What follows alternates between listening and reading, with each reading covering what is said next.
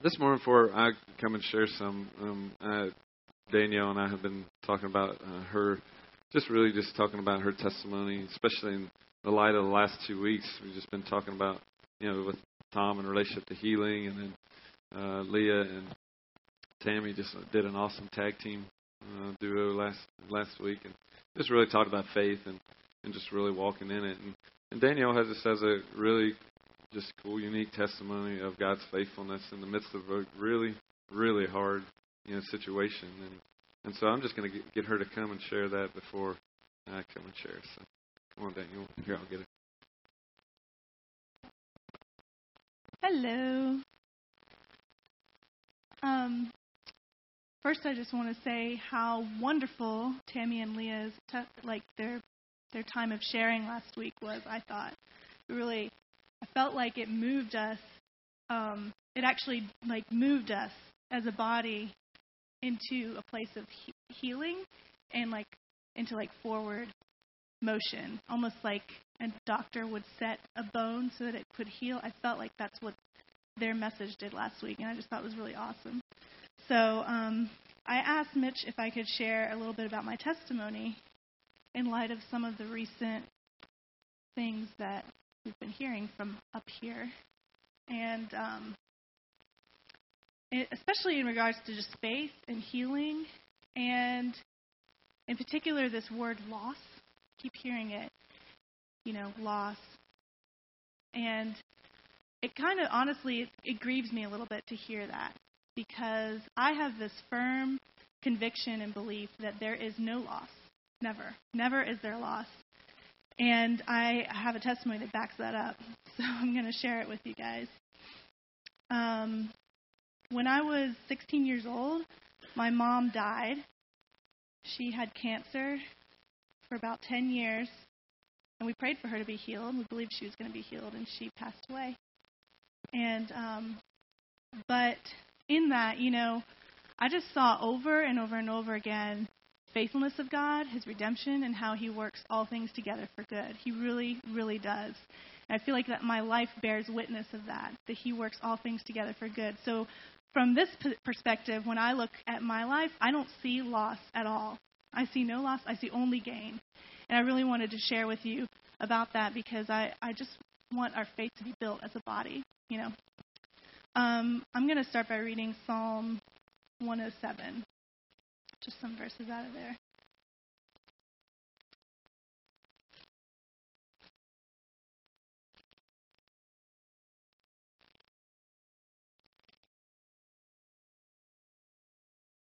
Oh, give thanks to the Lord, for He is good, for His mercy endures forever.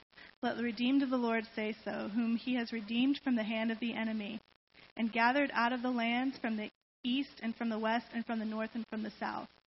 They wandered in the wilderness in a desolate way. They found no city to dwell in. Hungry and thirsty, their soul fainted in them. They cried to the Lord in their trouble, and He delivered them out of their distresses. He led them forth by the right way, that they might go to a city for a dwelling place. Oh, that men would give thanks to the Lord for His goodness, and for His wonderful works to the children of men. For He satisfies the longing soul and fills the hungry soul with goodness. I've seen that in my life. I've seen Him redeem over and over again. I've seen Him do that in the life of my family. And I've just seen His goodness over and over again, His faithfulness to us. When I was 5 is when my mom was diagnosed with cancer. It was actually, technically it was like a fake cancer, but it behaved the same way. And they told her that she would have 10 years to live, and they told her she'd have to have multiple operations throughout her life to sort of get rid of that stuff, but that it would always come back. And they asked her about, if she wanted to do chemo, and she kind of opted out of that because she just really wanted to live and not be weak. She wanted to just live, because they weren't really giving her a very hopeful diagnosis, even with chemo. They said it probably wouldn't help, but it might, but probably not. So we did. We just lived. And it was, it was actually a pretty cool childhood in a way, because, because my mom and dad had that perspective that, okay, here we go, 10 years. Like I really can tell now, maybe I didn't notice it so much as a kid, but I can tell now that they just chose, like, we're going to have fun with our life. We're going to live. We're going to enjoy things. We're not going to, like, fuss over little stuff. We're going to just live, enjoy our kids, and have fun. And that's what they did. So it was pretty cool. And back then, my parents were Christians, and we were in a church. We didn't really understand that the Lord healed, that he wanted to heal. We didn't really know, like, the Holy Spirit's activity in our lives. We were unaware of that. We were just, unlearned in that respect. So, and then when I was 10 years old, we moved to North Carolina. Praise the Lord. It was really cool because it was cool. I was living in Florida. We were living in Florida before, and my mom, she told me, she's like, Danielle, I was 10 years old. She's like, I really believe God wants us to move to North Carolina, so you got to pray, okay? I was like, okay, and so I prayed and we prayed that he would provide for all of our needs, and then we moved to North Carolina, and we met the Tankalakases at that time. Praise God. I don't know what we would have done without them. They're awesome. So, and we just lived up there, and God started meeting us even more as a family. We just came into fellowship with some really wonderful families that were awesome. We still didn't know, we didn't know he wanted Mom to be healed. We didn't know about that, but we were just cruising, in that fellowship. And then right around 12, it was so funny. I kind of woke up one morning and I thought, I need to know God. I know of him, but I need to personally know him. And I started reading my Bible at that time. I was just 12, and I was like, I just want to see what's in there, And so I started eating the Word, just a little bit, little bites, And no one told me to do that, but I just knew it was time for me to have my faith as my own conviction. So I just started taking little nibbles of the Word, and so then at 14, that's when so something really cool happened with Mom. She went to this weird tent meeting. It was really strange. and there was this guy there, and he would operate in gifts of healing, and he was a violin player. His name was Maurice Scalar. He plays for Benny Hinn sometimes, often actually. He was there, and he was doing his thing, and he was giving out words of healing, but he looked at Mom, and he said, "Spirit of rejection, I command you to come out in Jesus' name." And she kind of flew back and just experienced a really radical deliverance. And it was so cool because from that time, it was the cap came off of Sandy Vitelli, she was herself, but she was more of herself, She was everything that was in there just started coming out, these cool gifts and just even cool parts of her personality we hadn't got a chance to see, just started all coming out. And she just had a radical encounter with the Lord. And she got healed. She got healed from that cancer. Okay. I'll come back to that, but she did. She got healed. So then we started hanging out with these crazy, tent meeting people. And then a few months later, I got baptized in the Holy Spirit at 14 years old. And it was just for me, the cap came off. It was cool, gifts coming out, and cool, boldness and fire coming out, and all kinds of cool things, and just empowered by the Holy Spirit. It was awesome. And following that, she experienced the healing, and she wanted to check it out, so she actually went to a doctor. And he took a look at her, and he was like, I don't understand what I'm seeing here. Basically, he didn't see any trace of that cancer. It was gone. She was healed, just like that. So during that time, a lot of cool things were happening. There were healings and just learning a lot about the Spirit and just really cool stuff. Her cancer symptoms started coming back, though. Started just coming back little by little. But there was still a lot of cool stuff going on. There was healings happening, and she actually would flow in these healing gifts. We went to this one meeting, her and I, one time. I was still young. I was 15 or 14. It was called Women's Aglow, and she just got up there and shared her testimony, even though she had symptoms of cancer coming back. She shared her testimony, and people came up, like everybody came up. And people just started getting healed of stuff, like dramatic healings, you know? So there she is with symptoms of cancer going on in her body, but she's like still functioning in this healing, and people are getting like dramatically healed. It's pretty cool. I was like watching that. I was like, wow, like God's up to something here, you know? It was awesome. And then I'll tell them another time. So in our body, we're in our church body right now. By this time, a lot of our community is hanging out with these crazy tent meeting people and learning like from the Lord. So we're experienced healing too, and we're being trained in like the gifts of the Spirit and things like that. And one day I was climbing. I love climbing trees still, and I was up in a tree just hanging out with the Lord, and I guess it was the Lord. I mean, you'll see in a second. I don't know if it was with him or not. And my dad comes up to me and he's like, Danielle, come over here. I want you to pray for this woman. She needs healing. And I'm like, no, I don't want to. You do it. And he's like, get down there right now. He has a big voice, you know. And we're sitting here like shouting at each other. I'm up in a tree. And he's like, get down there right now. I want you to pray for this lady. And I'm like, no, I don't want to. You have power. You go do it. And he was like, you're my daughter. I'm telling you right now. Get out of that tree and come over here. So I did. And I went over there and I prayed for her. And poor thing, you know, I'm just a kid being, you know, kind of a silly, stupid kid. And she's got kidney failure. Serious, you know, really serious stuff going on. And so I was like, had the worst attitude ever, just bad. But I like prayed for her just to appease Dad, you know. I'm like, okay, Jesus, whatever. We just speak healing in Jesus' name, blah, blah, blah. Something, praying in tongues maybe, and that's it. And I left. And the next week I see her, and she said, you know, I got healed. Like, no kidney failure. I mean, that was it. I was like, interesting. I really didn't expect that. So, anyway, so time went on, and Mom's symptoms got worse. Her body was just basically shutting down by this time. There was all kinds of nasty medical stuff we endured as a family. She had to get this thing, I think it's called TPN, but it was basically nourishment directly to herself because she couldn't eat anymore.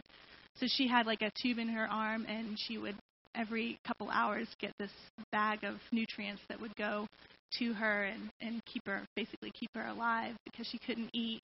And then things went downhill more, and then she had to have like a tube in her nose to pump stuff out of her belly because basically her organs were just shut down. So we lived like that for maybe a year, something like that.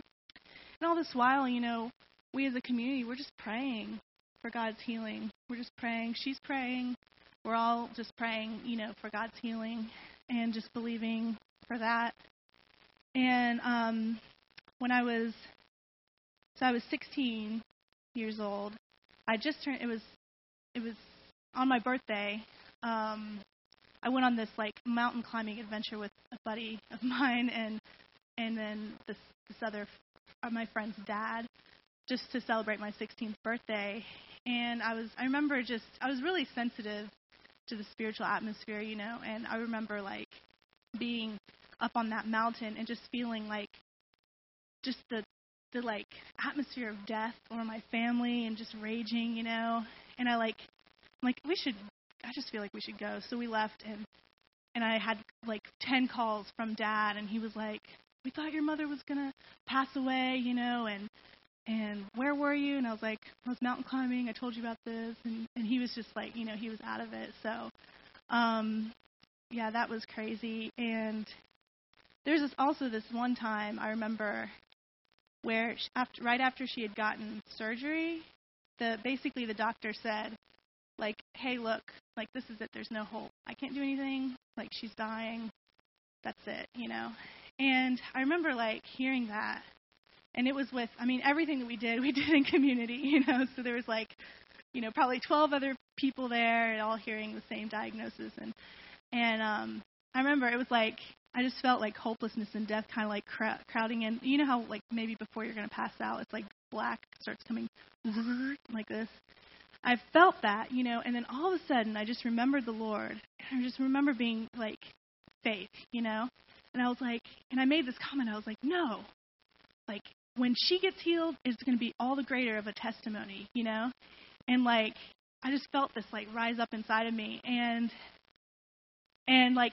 then I felt like everyone just pitied me, Like everyone was like, poor thing, doesn't know what's going to happen, And it just vexed my spirit. And then there was one guy there. His name's Pastor Rhett. He was like an old friend of ours who just started laughing, like with joy. And he was like, the faith of this girl, And I was like, that dude gets me, Like he reads me, But I just remember that, like, just that, feeling that, in the spirit.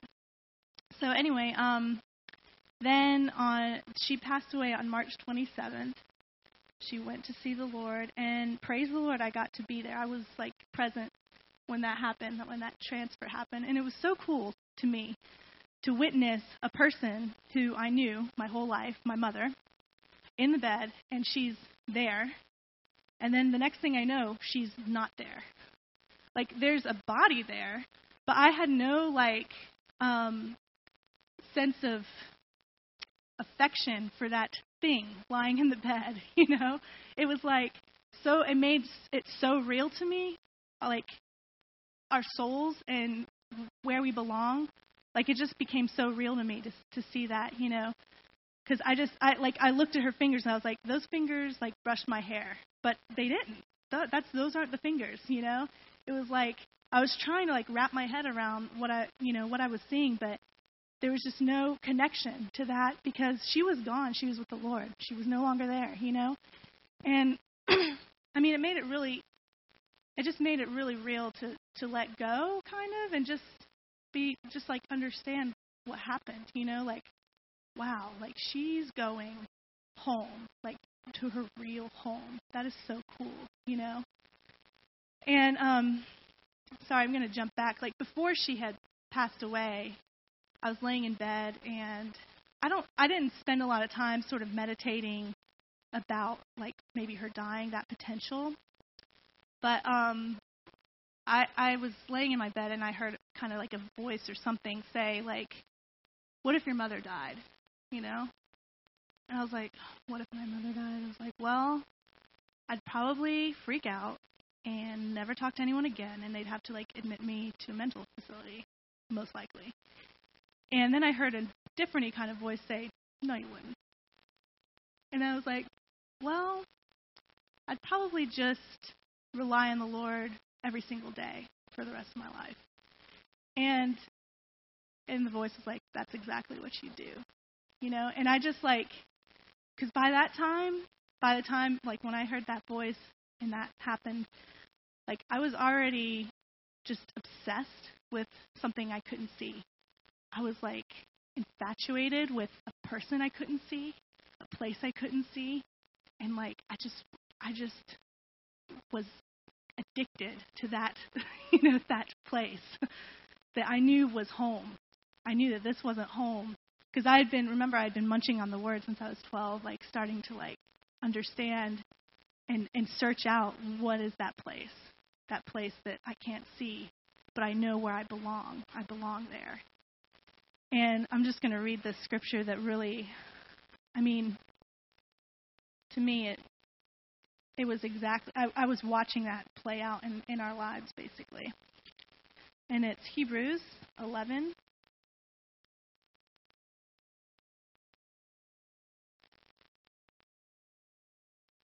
By faith he dwelt in a land of promise as in a foreign country. In a land of promise as in a foreign country.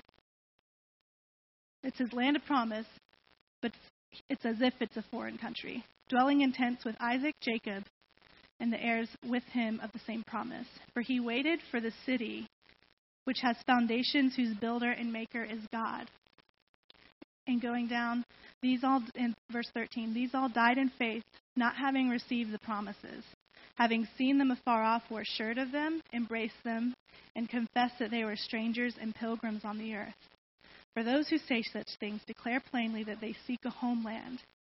And truly, if they called to mind the country which they had come out of, they would have opportunity to return. But now they desire a better, that is, a heavenly country. Therefore, God is not ashamed to be called their God, for he has prepared a city for them. And that's where Mom was.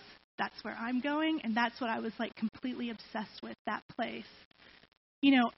Abraham, his feet, his tents were in the land of promise. But to him, it was a foreign country because he knew that there was a city whose builder and maker is the Lord that he was waiting for. He died in faith, not having received that promise. My mother died in faith, not having received that promise. But we're waiting for the city. We're waiting for that homeland whose builder and maker is the Lord. That's our real home. That's where we really belong. This is just incredibly temporal, what we're living right now. Just so finite and so not where we belong. We really don't, we don't belong here. We weren't made for this place, okay? So, just to let you know the timing of all of this,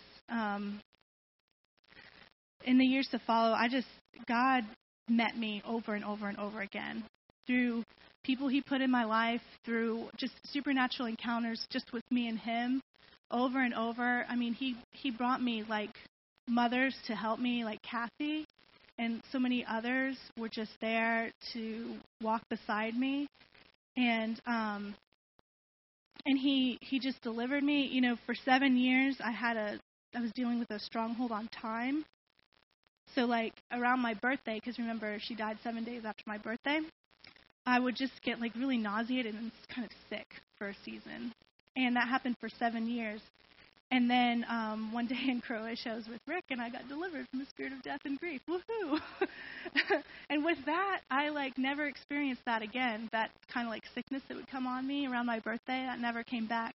And it's really cool, the timing, because this Thursday, I'm going to be 30. It'll be my birthday. Woohoo! And it's cool because it's been 7 years since I've been set free from that stronghold. So I don't know, just the season of even giving this testimony is pretty cool because it's, so,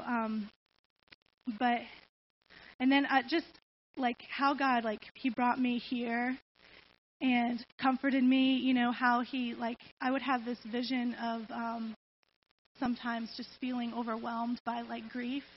And I would see it almost like a mire, And I'm telling you, I would just reach up my hand, reach up. Because remember, I'm fascinated with that person I can't see, remember? So I just would reach up my hand, be like, God, I just need you to help me. I just need you to pull me out of this. And every time, never failed, no matter how deep the, grief was, I would see him reach down and just pull me out of there. Just, hold me, And that would just be me and him, wherever I was, him and me just in that place. And it was cool because I drew that one time at a prayer time here. There's this, I had this big piece of paper and I drew this swampy stuff and then I drew this hand. I used paint and did my hand coming out of it, reaching, and then this tall, wonderful dude was hanging out. And I was like, he's got pretty big hands. He'd be a good God. And it was Ben. And I had Ben dip his hand in gold and portray that, that rescuing hand, which was really cool. That was, years before we were dating or anything like that. So, anyway, God was so good to bring Ben, to bring Crystal, to Nick, and, just, comfort us over and over again. So, anyway, here's where we're at. 14 years it's been. Almost exactly, and on the 27th it will be her 14 years of life with the Lord. So, and here's what I know for sure. I know God wants to heal. He wants to heal everyone. He wants to heal them all the time. I don't care what I saw. I know that that's true. He wants to heal every single person. He wants to heal every single disease all the time. That's what's in his heart. I know that Jesus accomplished the healing already at the cross. I have no doubt of that, and I'll go down spitting that truth, okay? I also know that God is so, so, so good. He's so good. I've seen it over and over. so wonderful and good. And fourth thing is I would never have traded my life for having her back. I would never do that because, he works all things together for good. And I'm so confident and sure of his goodness and his redemption in my life that I could never, ever trade that to have her back, even for a moment. I would never do that. Like, if I could change and if she would be healed, I don't think I could choose that. Just because I've seen his goodness in my life in such an overwhelming way, just his faithfulness, he's just too good. I could never do that. So the point is, he works all things together for good in such a way that, the good that you experience is so great you could hardly even comprehend any other type of good, That's what he does, and it's extremely complete what he does. So, and what I'm saying, and this is my confession over this year, it's Psalm 65:11. I believe this not for myself only, but I believe this for Dwelling Place, this confession. This is what 2014 is going to be. You crown the year with your goodness, and your paths drip with abundance. That's what I believe we have in store for us. Goodness and abundance in Jesus' name. Now, having said all of that, I would like to invite you all to some things, okay? So, here's what I want. If you have a pen, I encourage you to write this down. I'm serious, okay? Number one, I want to invite you to receive the pleasure of the Lord because as Leah told us last week, well done, good and faithful servants, okay? So receive the pleasure of the Lord. Number two, I would invite you to look for God's goodness. Just look for his goodness. In every aspect of your life, look for his goodness. You will find it, for sure. And then number three, I want to invite you to continue to walk with Lindsay and Tristan in faith. In faith, okay? We walked with them in that whole process with Brandon. We were awesome to walk with them in that whole process. And I want to encourage you all to continue to walk with them in faith, believing that he's going to turn all things together for good, that he's going to redeem every second of it, that he's going to continue to heal, comfort, and just bring so much goodness into their lives.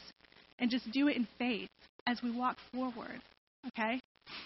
And again, I want to just say, there's no loss. There is absolutely no loss at all. And as far as death is concerned,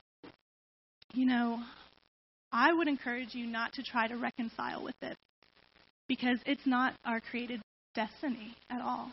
It's something we have to put up with right now because we're in the tyranny of the enemy. We're dealing with that. We aren't created to deal with death.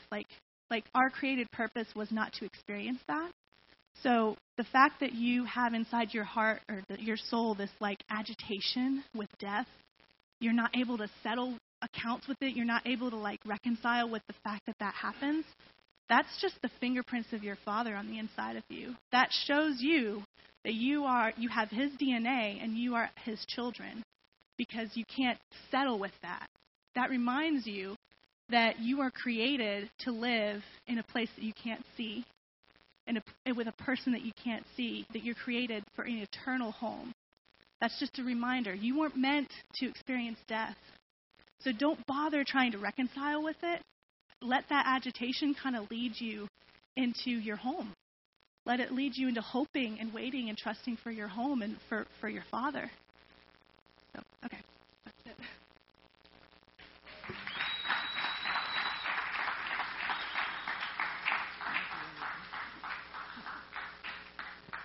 Okay, I just asked Mitch if he'd just let me say a couple of words just to tie into what Danielle was saying, because, like she said, we had walked so close with the Vitellis and in Brevard, and it's been, quite a blessing to watch God operate in our two families. I mean, outside of my marriage to Kathy and outside of just how he put me with the family that I have, the Vitellis is the next thing to come along that was such a God thing. There's just no denying it. And I mean, Lou and I and her dad would have made a great reality TV show. Yes. But anyway, the reason I wanted to say something was because, when Danielle was talking about there is no loss, I just wanted to share with you, because I know we pray for people to be healed, and sometimes we see it and sometimes we don't, And but in reality, is that really the truth? Because with Sandy, we got to see the worst of the worst in the natural of what she went through. Kathy, Lou and I bought almost 60 acres of land. We put 2 houses up there. They lived really close to us. And so in the end, when Sandy was really at her worst, Kathy would have to go over every morning, change her dressing, and do all this. So when I say we were close, we were really close. And so just at the very end, when she had gone to the hospital, and it was, outside of the Lord stepping in, this was definitely it. I got this dream, and it was the night before, and I got this dream, and God made it really clear that at 10:42 the next morning that God was going to heal her. And of course, I woke right out of that sleep. I mean, I was like sat straight up. I believe I woke Kathy up. I don't remember. If I get the story wrong, ask her. She'll correct it later. But so anyway, so I woke up and I told her. I said, God is really, bang, she's going to be healed at 10:42 the next day. Well, so then I couldn't really sleep anymore. So the next day, we get this call that we need to get to the hospital because this is it. So a lot of people show up, and everybody's praying, and we're in a group that is really, claiming healing and all this. And so, but in the back of my mind, and I tell nobody, in the back of my mind, I'm thinking 10:42, y'all just hang on, and I have my own creative vision saying that, at that time she's going to jump out of this bed and bang up and down the aisles, and everybody's going to go crazy. So I'm kind of hanging on to that, but still not telling anybody. And there's a clock inside the room she's in, right, her bed fit, and then right up is that clock. And I'm, eyeballing it, and coming in and out of the room and everything else. Well, I'm in the waiting area with a bunch of people. We're all praying, and this was really getting towards the end. I believe, if I recall, that the family was in with her. And then I think somebody came out and said, y'all, you should come in now. So we came in, and I was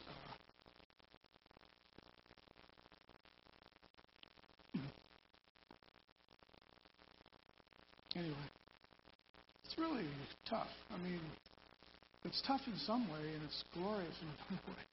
But I walk in, and everybody's around, and she's laying there, and all, I'm watching the clock, and it's like, and then 10:42, and that line goes straight. I'm talking about not 41, 43, right on 42. It was in the paper, 10:42. And that line went straight, and I heard,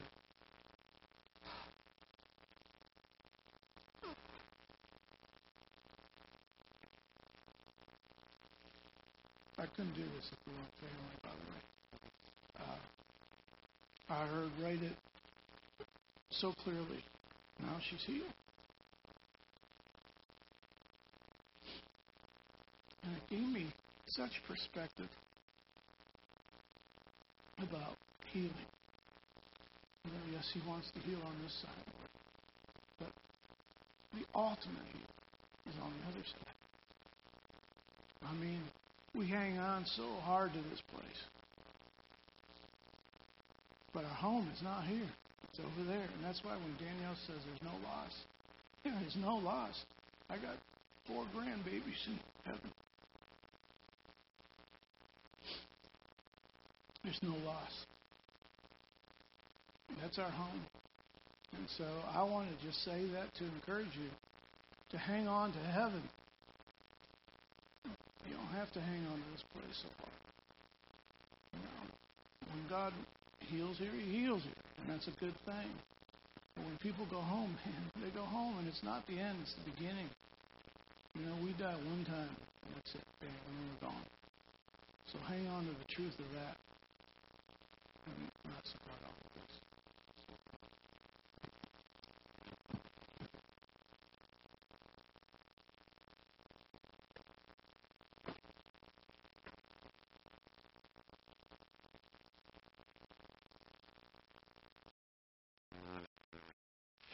Well, how do you get up after that? It's a good thing that might turn me down. It's a good thing that, as you notice, you don't have a piece of paper in your hand. Just felt like the Lord did never release me to even, I'm always Mr. PowerPoint, Mr. Handout. Just felt like the Lord just never released me to do that this time. Just felt like the Lord just really has one word. If you want to flip in your Bibles to Exodus 33, I think it goes along. So we're such in this, we're going to continue to bring it back, like such in this place of collision with culture and faith. Even just that testimony. It's that collision, because all of a sudden when somebody goes home to be with the Lord, is it loss or is it gain? That we can see, it's easy for us to say from this perspective that we've never lost. Of course, yeah, it's gain.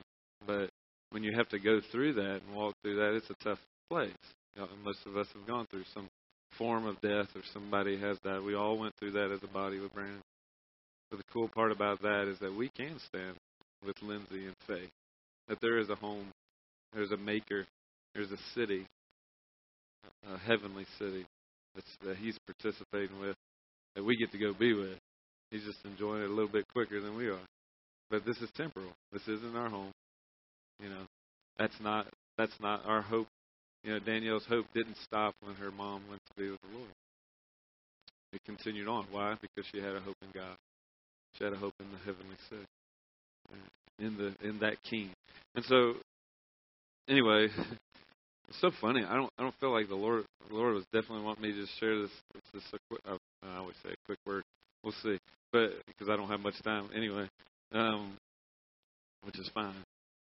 But I'm telling you, at 2:30 I get up in the morning. I have to put wood on the fire. If I don't, it's out in the morning. Y'all have heard that story. I was up here several months back. The reality is, if you don't stick fire, you don't stick wood in the fire, it dies.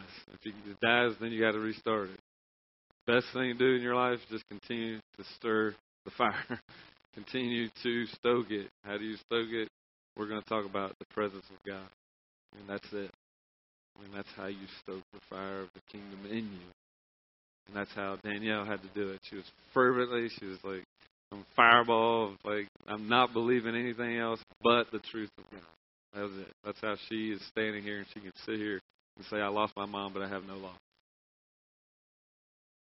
That's how she can do it. And so it's weird.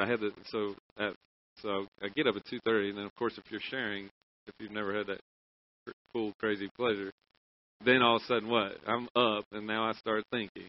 So now I can't go back to sleep. So I'm like, because the reality is, yesterday I kind of knew what I was going to share about the whole time, but I had there's 10 pieces, and I never could put the puzzle together. So then I'm like stressed out last night. I'm like, all right. So I felt like I had all this together, and now it's not. And then the Lord just kept saying, just keep walking. Keep walking. And then there was some funny things in that. But I woke up at 4:30. I guess I had fallen back asleep. 4:30 out of a dream. And this is a dream. That I am in the dwelling place. Places full of people. I can still remember there's some special dance team that was coming to dance. Had a lot of visitors. And I had forgotten to get fully dressed. And that awesome part of that shocks you. I'm surprised I didn't wake up right after that. I'm like, whoa. Not fully dressed is a good, so I'm not fully dressed. I come in, and it was funny. I think it was a regen guy, but I didn't recognize him. But he shared a testimony, and it almost went the whole time. And I knew I was supposed to be sharing. So I wasn't necessarily mad or anything, but I just remembered it was some guy who was sharing a testimony. Maybe that was the reality. And then And then we ended the service. Tulio ended the service, and it was like this. I forgot to share the message. This message, I had forgotten to share the message. I'm like, oh my gosh, like I had that dream last night. So I'm going to share this message before we get out of here and I am fully clothed. Thank you, Lord. I am fully clothed. You're welcome. But really, I mean, I started this really just because this men's encounter was really powerful for me. I really had gone into it probably coming out of the hardest 6 months spiritually in my life. Might not have been necessarily 6 harder months of my life, but spiritually out of my life. Kind of went into it really not expecting really anything. I didn't ever tell that to Julia. Yes, Lord. And we really hadn't gotten together. I mean, really, we missed like 3 prayer meetings because of certain things. I missed one because of something. I just wasn't really even into it. And just going into it, just in this place of, there was probably I remember, it's been a hard season. It's been a hard season for a lot of people, church. It's been, a lot of transition. A lot of people have just moved on. Some people have left. There's just this place on, somebody like my heart that doesn't like anybody to leave. So anybody else leaving other than Chad and Desiree, just hold that for a little while. But, there was just this reality that, it just started wearing on my heart. And to where I'd really gotten somewhat hopeless in a lot of things. I don't share that out in public a whole lot. I think there was this place. And so, but I can still remember this one service about 2 years ago. It was totally, second service, totally packed. From a physical perspective, things were going crazy good. From everybody, being here, crazy good. But I can still remember this place that, man, I didn't feel His presence, and it didn't matter one single bit. Whether this place was full, whether somebody had a good message or whatever. I remember struggling in that moment. And it was a weird moment for me because, you think that was a good moment. The place is full, everybody's going, everybody seems to be, doing well. But, when this transition happened, that God was really calling us back to this apostolic church. And then it just seems like, just a lot of things transitioned since then. You get back to that place of, remember a year ago, I felt like the Lord did. I don't feel like the Lord did deliver me from fear and intimidation in a lot of ways. But in this last 6 months, I've let a lot of that, like some stuff creep back in because I saw all this stuff. It's nice when you see the place packed. At least you don't have to fight that battle. But then it was probably the first season of my life where I felt like people were like, things were like falling apart in certain ways in my own heart and my life. And so all of a sudden, I was, kind of got in that fear. And then when you get in that fear, you start performing. When you get in performance, you get into this place of, I wrote it down, I realized that some fear that led to performance, that led to striving, that led back to fear, that led to hopelessness. And the Lord just really, at this men's encounter, we got there. And, of course, first thing that happened is, we just go in, I was trying to press in, go into this place of worship. First 2 songs were good. And then BJ sings Show Me Your Glory, which I would not have picked for guys, just to be honest. I hadn't told him that, but I wouldn't have picked that for a guy's, retreat. You're kind of getting going. But that's it's kind of it's a really awesome song. But I love the song, but I would not have picked it for that. But it was really neat. All of a sudden, God, if you've never heard that song, we've sung it before, but Show Me Your Glory. And there's a tag in there that says, I long to look on the face of the one that I love. Long to stay in His presence. That's where I belong. And I think out of any tagline and any ever song, that is my absolute favorite. I'm stuck on that song and another song, and that's the ones I've been playing for 2 weeks straight. So there's a reality that all of a sudden he did that. I felt like all of a sudden the Lord just gave me a recall back. It's like, Mitch, your eyes have been on situation. Your eyes have been on circumstance. Your eyes have been on people. Your eyes have been on, grumbling and complaining. Or your eyes have been on the fact that we have awesome people like the Chad and Desiree that, are moving to a good place, for them. And so there's a place that, all that being turned up to the Lord and saying, get back to my presence. That's the only place that death can be dealt with. That's the only place that life can be dealt with, that I have to live. That's the only place that I am ever going to truly walk in a place of freedom in. And it was just amazing that all of a sudden, the neat thing is that the Lord gave me that, and I started speaking some scripture out of this Exodus 33 that I'll share with you. And then all of a sudden, Daniel Wheeler gets up there, and we haven't even talked. I haven't even talked to Daniel what he's going to share. He's sharing the first teaching out of the notes, but he changes it. He didn't change the essence of it. He just changed the picture of it. And all of a sudden, it was like it was the Egypt, Red Sea, wilderness, promised land. And all of a sudden, I'm like, good night. I mean, the Lord was just like, and the Lord showed up all weekend like that. It was just so amazing. And the Lord just really brought me back to this place of His presence. And He took me to this Exodus 33. And if you want to flip there, you can. I'm not already there. I can't remember if I just did enough PowerPoint just to throw this long scripture up there, because I knew mostly it was just going to be in this one scripture. And if you go to 33:1, this is just kind of a challenge word to us as a body, a life word, I believe. I think it's going to be a foundation word that we're going to have to live on and grow in. And I think it is the foundation of our church. I think it's a recall to that.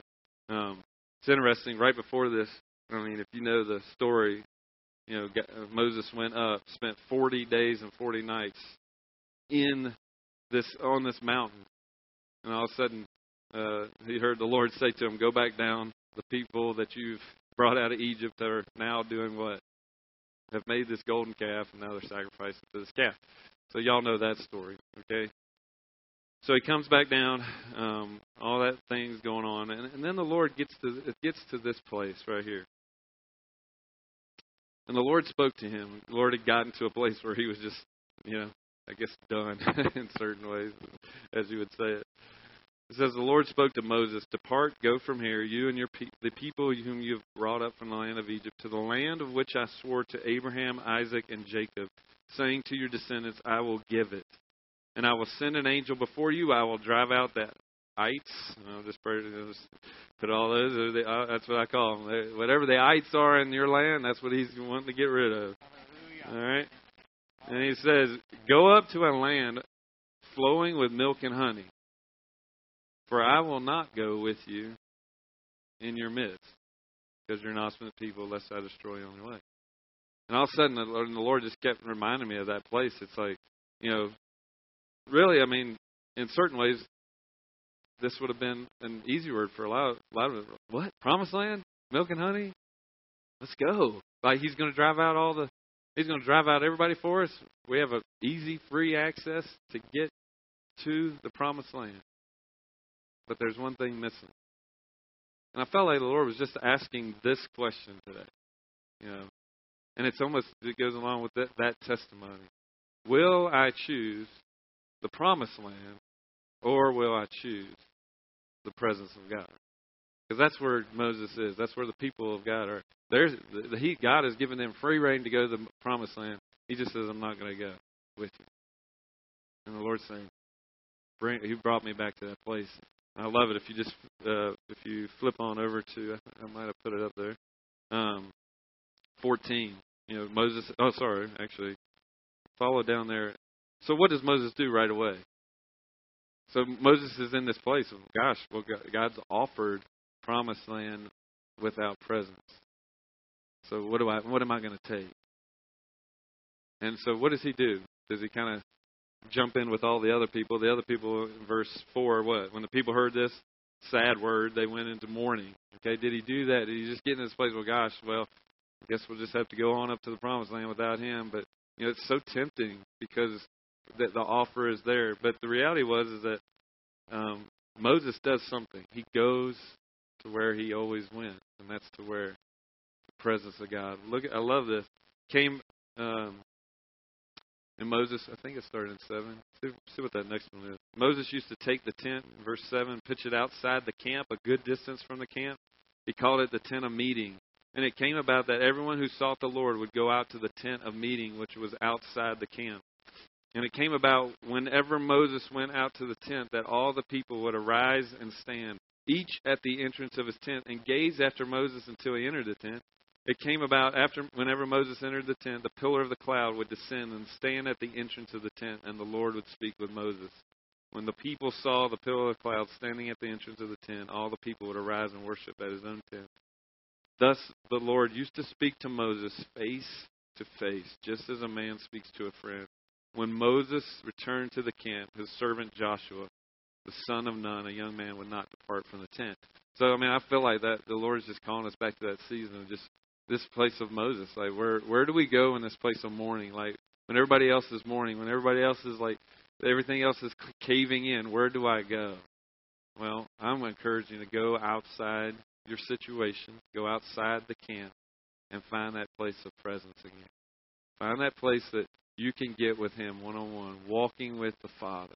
Jesus did that all the time, didn't He? I'm thinking, gosh, if it's good enough for Jesus, man, it better be good enough for me, or I'm in trouble.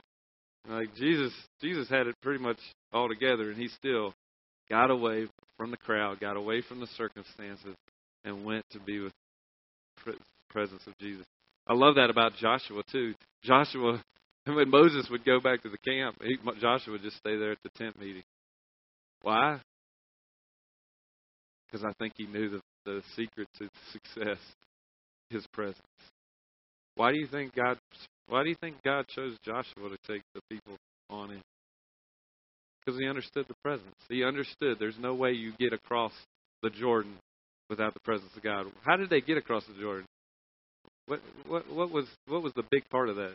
The Ark of the Covenant, right? Ark of the Covenant, presence of God. You don't get across places. You don't go to the other side without His presence.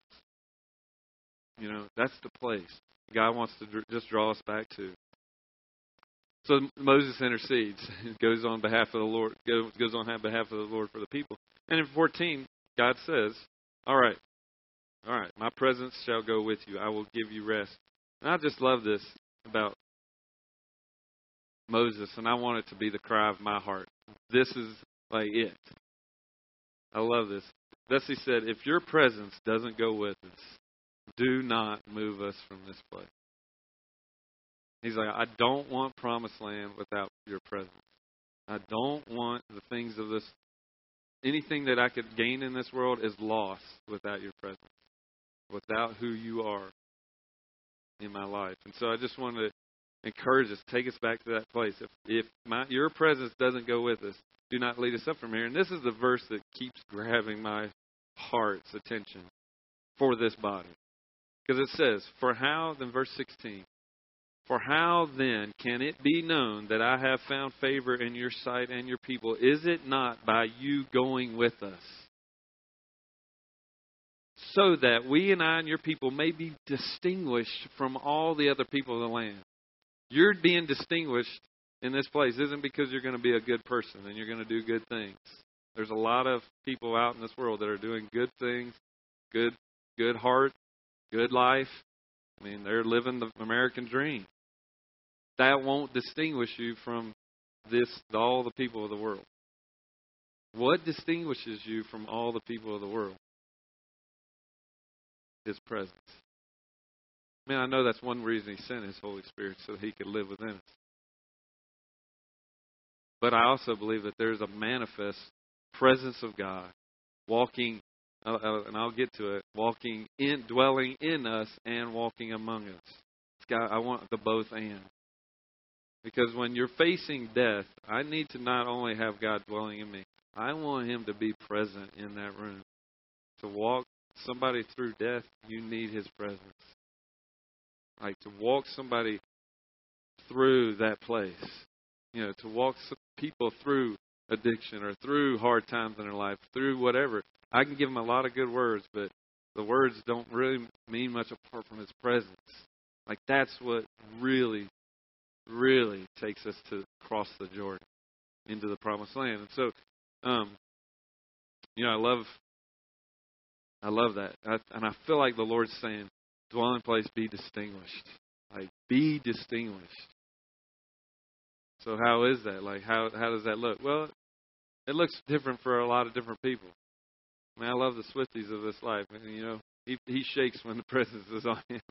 Y'all know Mr. Swifty, right? Other people weep. Other people, but God's just saying, just create this environment in your home, in your workplace, wherever that is. There is a place of His presence that God wants to bring back. If you've just gotten out of that season, God wants to bring it back. I'd gotten out of that season because my eyes were fixed here.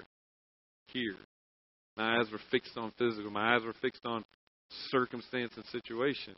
And I got to a place, really, like I said, there was places. I wasn't hopeless in terms of God not coming and God not doing a work. I was hopeless in my thinking that I had any thought of ability to help create that. But now I do, because it's the same thing as Moses. Moses didn't have it. I mean, you go watch Moses. We don't even have time to do that, but maybe I'll come back to it next time I speak or something. But I mean, the reality of him trying to get out of what God had called him to was funny. I mean, it was like, no, God, I've called you. And even when he called him, he said, how am I going to go to Pharaoh? How am I going to go do all this delivering thing that you're talking about? Well, God didn't say, well, because you're going to be a good spokesman, and you're going to do this, you're going to do that, and you're going to do that. First thing He said is, I'm going to do what?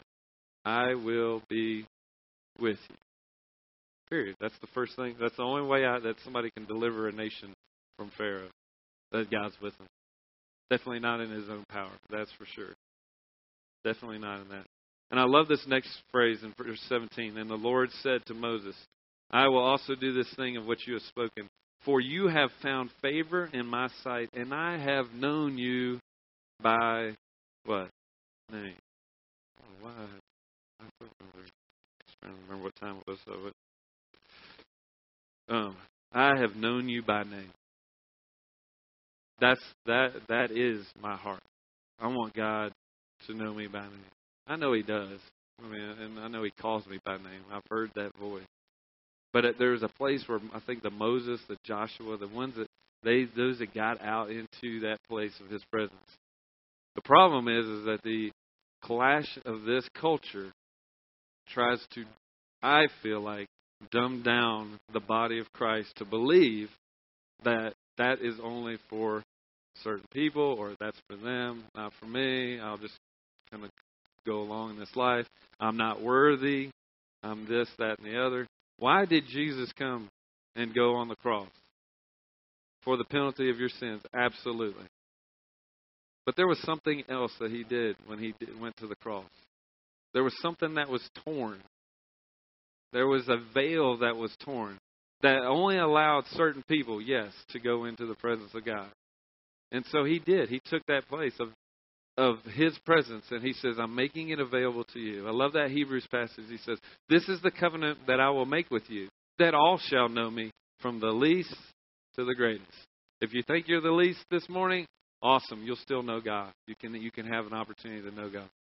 If you think you're the greatest, maybe you should rethink that. That's okay. I mean, I think you can think you're great I think, you can believe that, not in an arrogant way. I think you can believe that. You can believe that. Because a lot of times we'd be like, wow, I wish I was Moses. Like, man, he really did the stuff. Go walk with him through that thing. Whew. He was not thinking he was going to make it a lot of times. Why? Certainly I will be with you. That's it. That's it.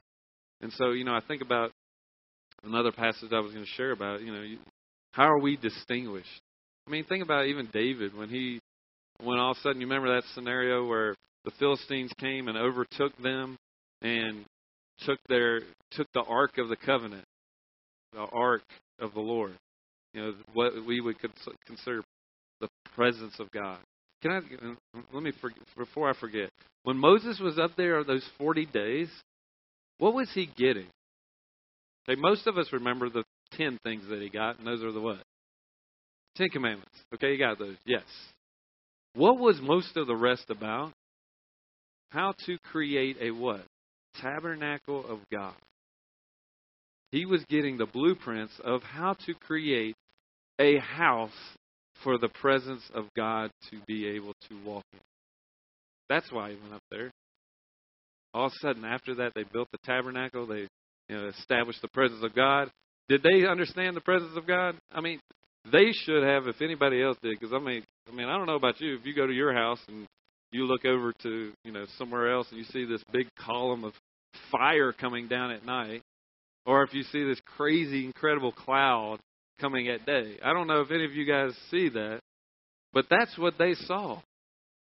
When they got the tabernacle built, boom, the presence, the glory of God filled it, and God led them by the cloud by day and the what? Fire by night.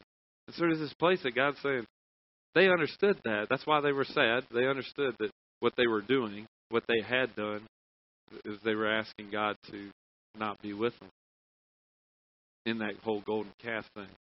And I think we all have our golden calf moments, lest we try to judge the people of Israel. There's a place that we go chase after the golden calf. I mean, he was only up there 40 days. And they saw the craziness of, it said in the Bible, basically when the cloud came down, it looked like it was being burned, like it was this fire coming off. So maybe they thought he was just toast, I guess. They could have thought that.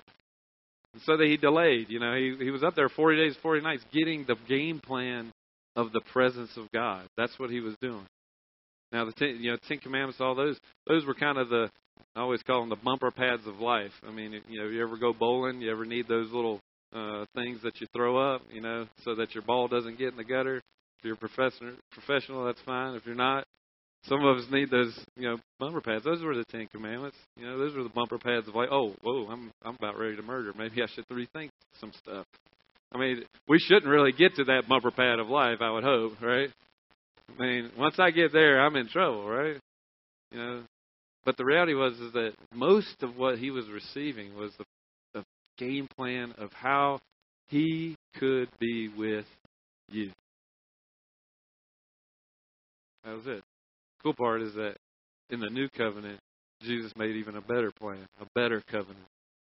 And he rent the veil, and he says, now I am with you. He sent the Holy Spirit. There is that place. And so there's this place that God wants to take us. And so I definitely do not have time to say all that I wanted to say. But at the same time, I think that's all that needs to be said. Because it's really that recall to that place of His presence. And not allowing the collision of culture. This culture wants to busy our lives. This culture wants to not even busy our life, busy your mind. Believing lies that are not true. Believing for me, in a traditional setting that I walked in, I never even believed God ever wanted me to be in His presence. Before I came into a nice little Bible study at Radford, Virginia, back in this guy named Rick Sizemore was teaching, I never believed God wanted me to be in His presence. And that was a sad fact. I mean, I'm 20-some years old. And I believe that I felt like the Lord never even wanted me to be there. And that I think that's what awakened something in me. I'm like, man, I don't know where I've been all my life, but this is good stuff. Even though I didn't like, when I came into the whole Bible study, I didn't like anything about worship, anything about like that looked outside of normal, because I didn't know what that was. And so it was fearful for me. So the presence of God has always been either non-issue because I didn't know God wanted me to be in His presence, or a fearful thing. And an unknown. I just didn't know about it. But I can tell you, I wish I had time to just tell testimony of God just showing up in His presence like this, or just even in my own walk with Him, how God shows up in that. But there's this place that God wants to bring us back to that. And I love this.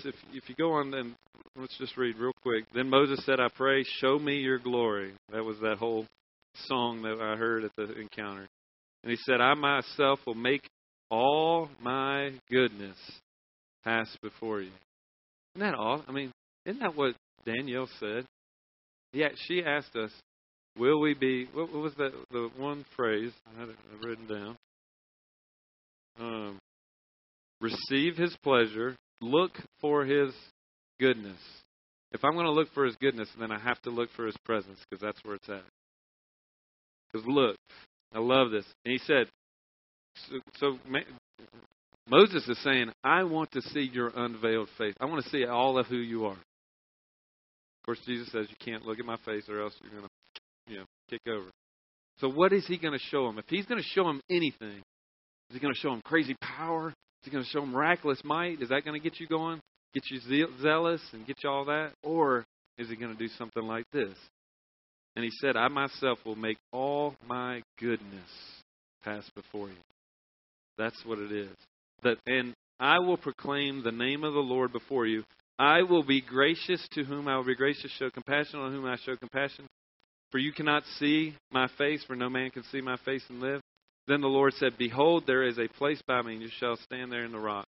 And when I come by there, I will cover you. So now if you flip over, if you're following on the Bible, and I'm not sure how much, you'll probably have to skip a bunch of stuff there. Chapter 34.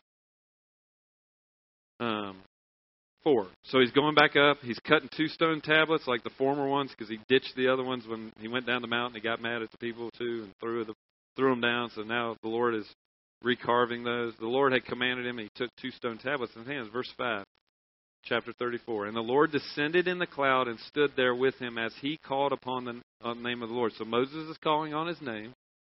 God descends in the cloud. So what happens now? Then the Lord passed by in front of him. This is that whole cleft of the rock. This is when he's passing by. Now, remember, what's he going to declare? He said, I'm going to declare to you a name when I pass by. Over in verse 33, or chapter 33.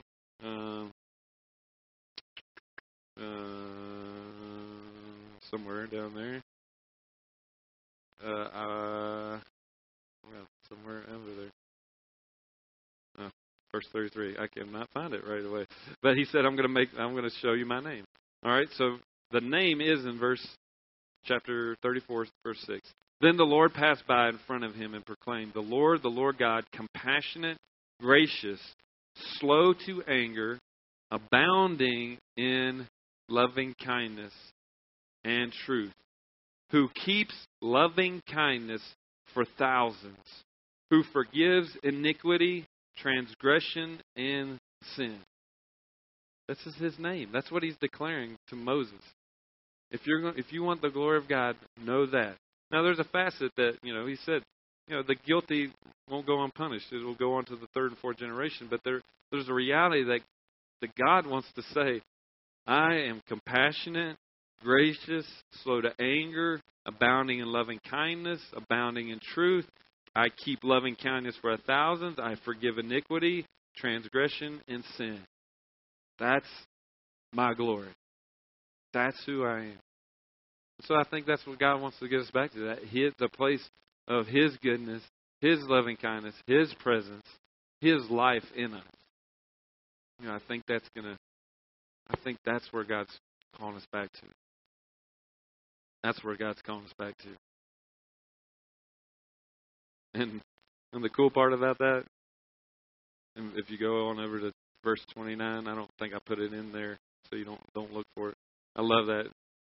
So Moses comes back down, and so when Aaron and all the sons of Israel saw Moses, behold, the skin of his face shone, and they were afraid to come near. I went to speak this, that Moses did not know that the skin of his face shone because of his speaking with God. His time and his presence with God made him distinct, didn't it? Made him distinguished among everybody else. So much that they had to put a veil. All right? Maybe my prayer is that everybody's going to come back in here wearing a veil next week.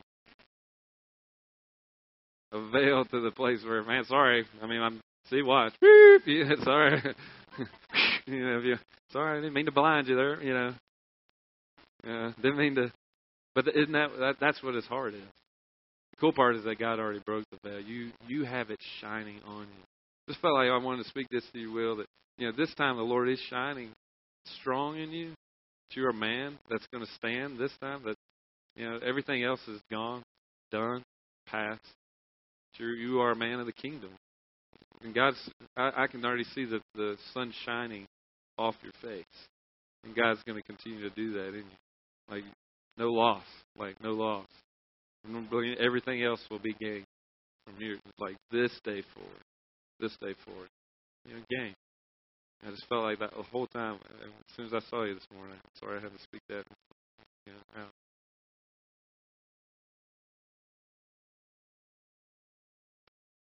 I just felt like the Lord.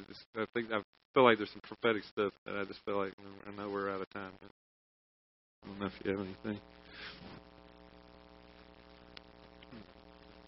Yeah, either one. I just recently, it's hard without being able to draw, but I've been.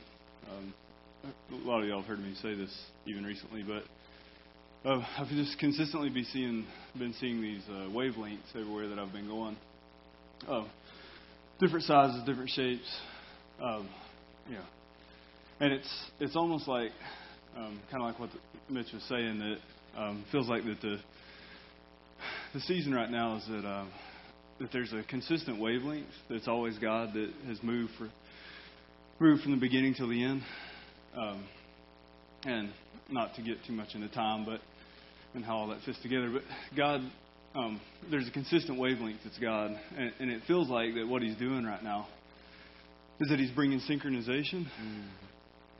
That there's places in our life that we've operated in one wavelength, and we've touched some of the aspects of this consistent wavelength of God throughout our lives, but it feels like He's bringing us to a place of synchronization, to where we don't depend on the speed and the things that we've done in the past.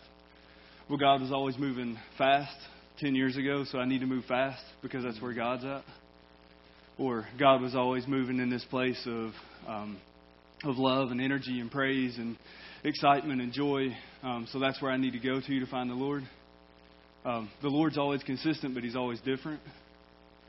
And it feels like He's bringing us to a place of synchronizing with Him, to when the Lord's fast, we're fast. And when the Lord's slow, we're slow. And when He's excited, we're excited. But when He's at rest, we're at rest. And it feels like He's so adamantly determined to do this, that He's not allowing things to happen when we're out of sync. And things feel really hard sometimes right now. But you can look all throughout Scripture, and you see God speak to Joshua, and He'll say, go and take the Hivites, or go and take the Jebusites, or He'll speak to David, and He'll say, go and take this land, or go and take that land. But then He speaks to Joshua one time about going to Jericho, and He says, now when you go to Jericho, you walk around the wall 7 times a day, and then on the last day you walk around 7 times and you blow the trumpets. And He was very specific, and He said, this is how you do it. All the rest of the times He said, just go take this land. And they may have been, well, what does that look like? And God said, just go take the land. And they said, well, this is what we're thinking about doing. And He's like, oh, it sounds great. Go take the land. And it feels like there's times like that when God asks you to do something and He gives you all these options about what that could be. And all the options and all the things that you come up with, He's like, oh, yeah, that's great. Let's go do that. But then there's other times when He comes, and it's like at Jericho, and He speaks very specifically, and He says, do this. And if you get outside of doing this or that, it's not that the Lord leaves you, but it's almost like you've walked out of this place of synchronization with the Lord. And it feels like He's so adamantly about it right now that He's drawing us into this place to where nothing works besides the thing that He's drawing us to. And so I know that that's probably not really extremely clear. But consistently what Mitch was even saying about Moses there when he was crying out, and he said, Lord, I won't go up without you. And he just waited on the presence of the Lord. It just feels like it's the season that we're at, where the Lord's saying, don't move until I move. And when He moves fast, we move fast. And when He moves slow, we move slow. And we've got to be okay with that. I remember early on, there was always some really quick signals of when the Lord was doing stuff with me. I would shake all over. I'd cry. I would try to talk to people, and it would all come out in tongues, and they'd look at me like I was crazy. And I would think I was talking English the whole time. Just crazy, weird signs would go on, and so at some point those signs left, and the Lord was still asking me to do the same things. And in my heart, it was really easy for me to get into this place of struggling and feeling like the Lord left me because the signs left. Well, this was always God. When I started crying and when I started shaking and when this stuff happened, that's when the Lord was doing stuff. And eventually what happened is the Lord pulled all of it away and He started asking me to do things. Now, He did that because there was a place of maturity that I was walking into. And the Lord said, I don't want you to depend on signs. I want you to depend on me. That's right. And it feels like He's drawn us to this point where we don't depend on what we've always known, that we depend on who He is right now in this moment. And it may be completely different than anything we've known before. If your place has always been finding the Lord with joy and laughing and jumping and energy and all this stuff, there's nothing wrong with that. But maybe the Lord's calling you to a season of rest where you sit and you rest in the presence of God and you experience the awe and the wonder of God. Maybe if you've been in that place, He's drawing you to a place of the joy and the excitement of the Lord. And I don't know what that looks like. And I don't think it's one thing for us all corporately. I think it's something different individually. But I can't get out of that feeling that it feels like He's so adamantly about getting us in sync that He's not allowing things that are out of sync to even go anywhere right now. I just agree with that word. I mean, I think that's where I was at personally. Last 6 months I've been out of sync. That brings hopelessness. Felt like the men's encounter got me back in sync, with life, with the presence of God. And I think that's what Jared's speaking to. And so, I just want us to stand. I'm just going to really just pray something over us. Parts of me would love an hour, us to have an extra hour and worship and, just go into that word and believe for that word. But I think that it's going to start individually. Like with people, it's going to start with you. I think it's sometimes easier when like everybody on the laminate's doing something and then I get to go participate in that.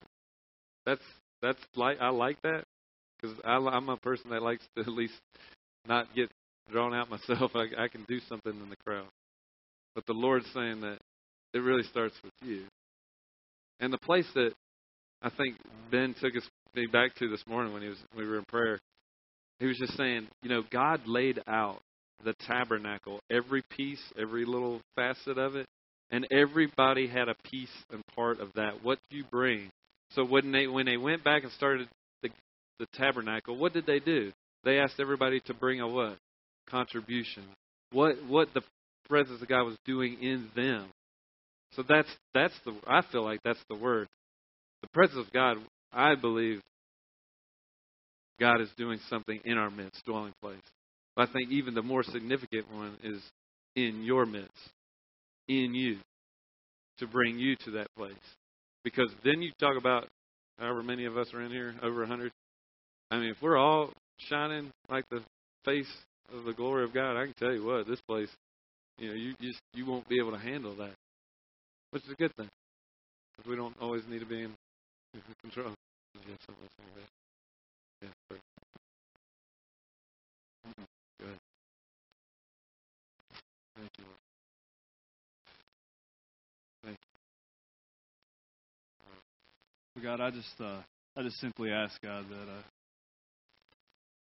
you teach us how to wait, God. God, that you would teach us how to wait. God, not be idle where we just sit by and do nothing, but God, teach us how to wait. How to look for you, God. How to pursue you.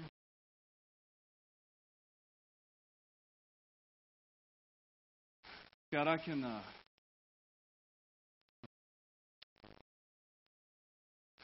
feel the stirring, God, in people's hearts, God, their hunger. God, the place where they're just crying out, God, even in passion. God, for interaction with you. God, for that longing of, like Moses, God, of just being in your presence. God, not to see you jump through hoops or not to even put hoops before you, God, but like Moses said, we want to know you and know your ways. We want to know your ways, God. We want to know who you are in the depths, God. So, God, I just release, God, I just speak a release of a God of rest. Yes. Speak a release of rest over us individually, God. God, that we would understand. God, we would understand when to wait. We would understand when to move. God, I ask that you would give us signs. Yes. God, like Moses saw, when the fire moved, he moved. And when it stopped, he stopped. God, I pray that you would give us those signs, God, while we need them. God, that we would see when you move and we would move with you. We would know when to rest, God, because you're not moving. Yes. God, I just break off busyness. Yes. Busyness and anxiety, God. It tells us that if we're not moving, if we're not doing things, that God, that there's nothing that's going to happen. I just break that. God, that it's okay to rest and allow you to move. Allow you to move, God, and then we can join in with what you're doing.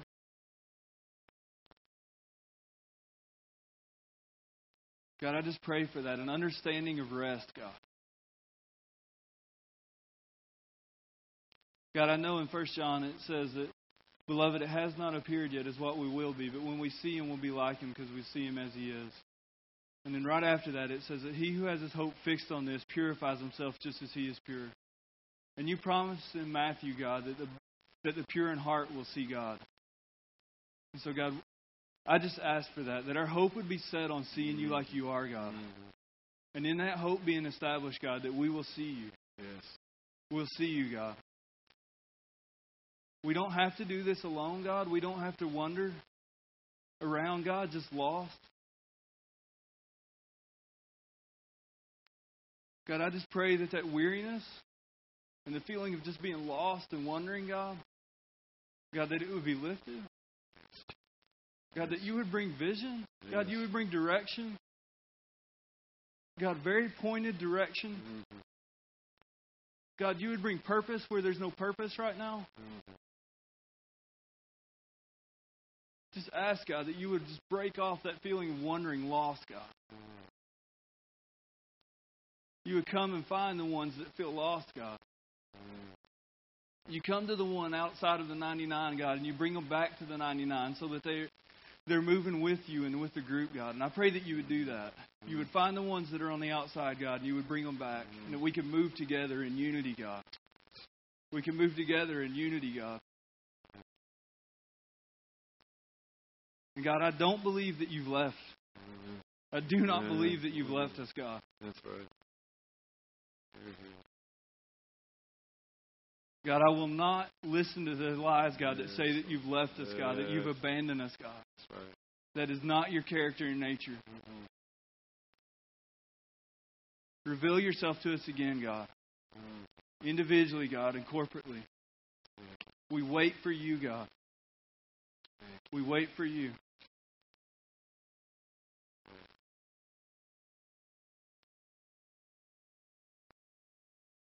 Just want to, one more thing, just everybody's eyes closed, just real quick. I felt like the Lord just said, just felt like there's some people just need to respond right there in your chair that, that maybe you've been in that same season of maybe that same 6 weeks that you've just been overwhelmed by hopelessness, or maybe just by setting your eyes on circumstances or things, and you just have not experienced the presence of God, and you just want to acknowledge that. And I just want to pray over something over you. If that's you, just lift up your hand if you've been in that place alongside. I just want to pray for you this morning. Thank you. Anybody else? Thanks for those hands. Father, I just want to pray, Lord, right now. I just pray for that spirit of Joshua to be on them, God, that a place that they would not move, God, from that tent. God, they would not move from that place of your presence, God, that we would be able to walk in that place, that, God, even when everybody else is going back into the city and doing their own thing and doing this, that, God, that even if we're in the midst of the city, God, that we could be men and women of your presence, God. Just as Joshua did. He needed that to be able to lead a people into the promised land. He knew that, God, that promised land without presence, God, doesn't equal victory. God, he believed that, Lord, that he had to have you, the ark that had to go before him, God. And so, Lord, we just declare that right now in Jesus' name, God, just for that spirit of Joshua, just that spirit of Moses is desiring to be in you and in your presence, God, would be up among us. God, on a personal level, God, that will, I believe, God, to stir up the the place of His presence in this corporate setting. So, Lord, I'm praying that, God. I just pray that their faces would shine forth like the brightest sun, Lord God, from that place, God. That there's going to be new things that they see as they go there. There's going to be new ways that they hear when they go there. There's going to be new ways they walk when they walk there, God. We just thank you for that. God, Moses was never the same, God. He was never the same, and Joshua was never the same, God. We thank you for that. And we just ask in Jesus' name for these things to be done. In Jesus' name. Amen? Amen. Well, if we had more time, I would keep talking, or we would keep walking in some worship or something. But go in His presence. Go seek His presence. Go be men and women of His presence. And we will see you tomorrow, next week, if not before.